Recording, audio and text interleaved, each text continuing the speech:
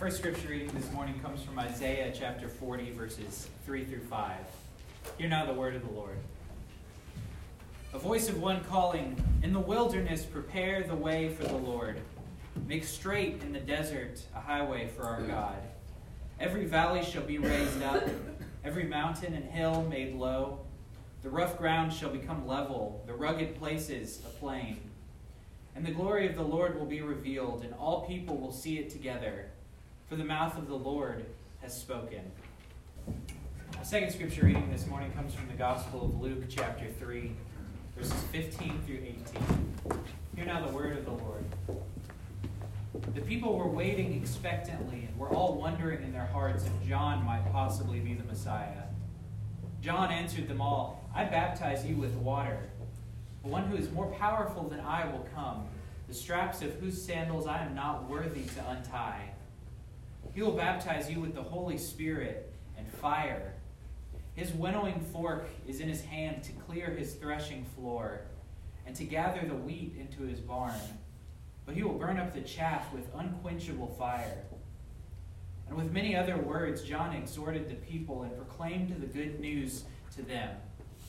This is the word of God for the people of God. Thanks be to God. Would y'all pray with me again this morning? Gracious God, we give you thanks for the gift of today, the gift of each other, and the opportunity to come together in your name in this place to worship you. Lord, I pray that you would open our hearts and our ears to your scripture. You would let us hear your words through them. Lord, I pray that you would move in this place today, that your spirit would be active and would bring transformation into each of our lives. Lord, for myself, I pray that my words would do nothing but bring glory to you, because otherwise they're empty and meaningless. Lord, I pray these things in your Son's holy and precious name. Amen. So out in southwest Texas, there's this town called Sabinal. And there's not much in Sabinal. It's a stop, if that, in between San Antonio and Del Rio. And it's a pretty small kind of place. It's one of those sorts of towns where you've got to drive to the next town over to go to the movie theater or Walmart. So it's really not overstating it to say that there's not much to do there. But every year there's this big event that happens in Sabinal called the Hog Festival. And people come from all around. They come from all throughout the county to see the spectacle that is the Hog Festival every year. Now, what happens here is people set up tents, local artisans sell some of their goods, not unlike a craft bazaar that we have here, but a little bit bigger and outdoors. So people have their tents, and there's some German music and people doing dancing and all kinds of good food. But the centerpiece of this whole event is it's country, I'll warn you. It's hog wrestling. And to say that it's country is probably just to undersell it a little bit. How this works is two people walk into a pen, a team, and they release a hog, and they have to wrestle it into a bag and drag it across a line. And whoever does it fastest wins a belt buckle. So that's how the Hog Festival works. Now, the thing about it is, the Hog Festival isn't anything particularly special. It's a fun kind of distraction for an afternoon. You go there, you get some fried food, you watch some people wrestle hogs, and get on one of those carnival-type rides that you're pretty sure you'll survive, and then you go back home. But in a place where there's not much else to do, something like this is a big deal. You know, these are people who work hard, and they'll do their jobs, they'll go to school, but there's not really a whole lot of other kinds of attractions in Sabinal, Texas. But once a year, there is this big event. And so everybody comes together. It's amazing what people will do when there's nothing better to do. This is one of the reasons why it's so important to keep teenage boys occupied, because they'll get themselves into trouble if they're left to their own devices for too long. They say that idle hands are the devil's plaything. And there's a lot to that, because people will go to extraordinary lengths just to be distracted, just to have something to do or something to see. And for as true as that is now, it was even more so true in the days before constant media distractions, television and cell phones. And even before that, even before the days of radio, or only a couple of television channels that only broadcast at certain hours, there were centuries where people really had nothing to do. And that's where our scripture comes in. This is where all of the Gospels take place, is in this time period where everything's hot and it's kind of miserable, and people would wake up and they would do their work. Generally, they would either labor in fields or they'd work with their hands as artisans or people who had some kind of craft. And their days were regulated by when the sun came up and when the sun went back down. And if you weren't working, you were probably eating or sleeping. And if you were sleeping, it was probably on the hard ground. So to say that there wasn't a whole lot going on is probably accurate. And so I want you to imagine where the people were as they heard this news. That there's a strange man outside of town who wears weird clothes and eats bugs and honey and is raving about something significant. If you were people who just worked and slept all the time, this would probably sound like a pretty good distraction. This would probably seem like something interesting to go see. And so, without anything better to do, the people started to go. And they started to listen to this strange man just outside of the town gates. And they get there expecting a distraction. And what they find instead is a really powerful message. They go without anything better to do and hear that they've been waiting for a Savior, and they've forgotten that one is supposed to come, but he's coming. They come as people who are trapped under the oppression of the Romans, who live their lives watched by centurions and soldiers in the streets who barely make a living, and what they do make pretty much goes back to Caesar. And now they go expecting something to take their mind off their troubles, and find somebody proclaiming that their troubles are coming to an end because a Savior is coming. They've been waiting for so long for salvation. And now, in the desert, from a strange man, they hear that finally something is going to happen. They'd endured so much. And so in a lot of ways, I think it's fitting that this first proclamation of a coming Savior to the people of Israel came somewhere as harsh as a desert. Because for years, generations even, the people had been wandering in a desert of their own. The way to Jesus had run through challenging places. The people of Israel had known for generations, for centuries at this point, nothing but sadness and loss.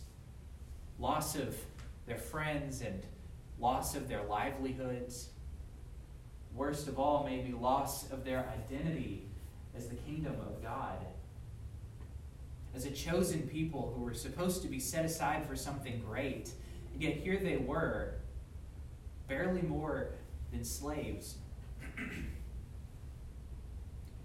The way to Jesus had taken them through emptiness. The sense that nothing better was coming, that this was all that there was. Through the pain of labor and hard work. and the exhaustion of day after day of more of the same. And yet, through all of that, God was working to bring the people to this moment, to hear this message that one is coming who's greater than me, that one is coming who will make all of this worthwhile, who will redeem everything that you've been through. A Savior is coming, and he's coming soon. Friends, in the same way that the Israelites had wandered in a desert so long before, and had wandered through this metaphorical desert in the days before Jesus, so many of us come to the cross as people who've wandered through a desert of our own. Many of us come with the same sorts of sadness and loss and emptiness or pain or exhaustion. And we come looking for something, hoping for someone. And so as we come here today, as people who've wandered ourselves, let us hear again this voice that's crying out in the wilderness that there is hope and there's someone who will change everything. Hear the good news that this doesn't have to be all that there is. This doesn't have to be how the story ends. And so the people are paying attention. They hear John. They want a Savior. They want to know what is coming, who is coming. And so John continues on. And what does he say? They come saying, we're ready. How do we prepare to be a part of this? And John's message is simply repent. I come baptizing by water for repentance. Well, hold on a second now. The people had come and they'd been enticed by this message that someone was going to come and save them. People who'd been under Roman rule after being exiled before that. And he's telling them that they need to repent. They wanted freedom from their captors. Why do they need to do anything?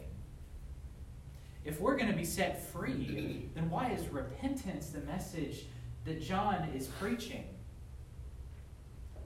Well, it's simple. And John is pointing to this fact that the one who's coming, that Jesus has come not just for something as small as Rome. He's come to set the people free from more than just their earthly captors. He's come to set them free from the powers of death and sin themselves, from the strongest captors and the firmest chains that there are, the ones that have persisted throughout every occupation and every exile and every plague and every war. And repentance gives the people the first glimpse of what's coming. It's an opportunity for the people to turn away from where they've been so that God can make them pure, so that they are ready for what's coming. In repentance, they prepare their hearts, and in repentance, we prepare our hearts for the work of Jesus. It's this message that your sins can be washed away now, so that as Jesus comes to purify everything, not just you and not just me, but the whole world, that we can stand ready for that. And John comes and gives this illustration in proper preaching fashion. He says that the work of God through Jesus is going to be like one threshing and winnowing wheat. I don't know if any of y'all have seen or know anything about what it was like to thresh or winnow wheat back in the day. But it was like this. The people would gather up the wheat stalks. And you know, wheat, it grows and it's got a stalk and it's got grains at the top that are in little husks. And so in order to get the grains out, which people made flour from, they had to take the whole stalk and thresh it, which meant they gathered it into bundles and they beat it against the ground until all of those little husks came off of the stalks, and they were left with just this bundle of dried wheat stalk, straw essentially. And so they would take it and they would sometimes use it for some things, but they would oftentimes just throw it away. It was waste. You couldn't eat it, and so there wasn't really much point to it. But that wasn't the end of it. That was just the first step, because now, even though you've gotten it off the stalks, there's still the dried husks and hulls, what they call the chaff of the wheat that's left. And so the people would have to gather up the grains that they wanted and the chaff. And they would throw them through the wind so that it would carry away all of the lighter chaff, the dried up, withered hulls. And they'd finally be left with just the wheat that they wanted. And John says that the work of God is like one who's doing this, who's separating out the wheat from the chaff. He says that our world and our lives are just like these wheat grains. We're mixed in and covered with all of this junk that isn't good, that's not wholesome, that we can't do anything with.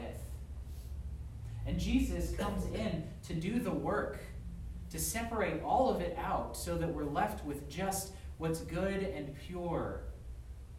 He separates out all of that baggage, but he doesn't just stop there. He doesn't just throw it to the wind. It says that he casts it into unquenchable fire. He separates out the good from the bad, and he takes all of that junk, all of that withered, dried up stuff, and throws it into the fire so that it's burned up and gone. Not just cast away, but really and truly gone. This isn't an easy or fun process, but it's good. And I know so many of us, when we hear about fire in the context of Scripture, think about something that's kind of bad, that's kind of unpleasant, or something sort of like punishment. But the truth is, Scripture, far more often than that, talks about fire as the power of God. We see the fire of the Spirit come in Pentecost, and in this time, what John is proclaiming to the people is that the Spirit will fall on them. That the fire of God, the same fire that burns up the chaff of our lives, has come to mend our spirits, has come to fill the spaces left by that sadness and loss, that emptiness and pain and exhaustion. And friends, as we work our way towards Christmas, towards a quiet night in a manger, this is what's coming. In the form of a child, the Spirit comes in fullness into the world. The one who's been promised for so long, who we've been waiting for all of our lives, finally comes. The birth of Jesus brings the fullness of the Spirit into the world so that all who seek deliverance can find it. So hear the voice in the wilderness, wherever you are today. There is one who will set you free from your burdens, from your struggles, and from your pain. And if you trust him, if you trust in the name of Jesus, then you will find pure life, abundant life, beyond anything you could ever even begin to imagine. Thanks be to God.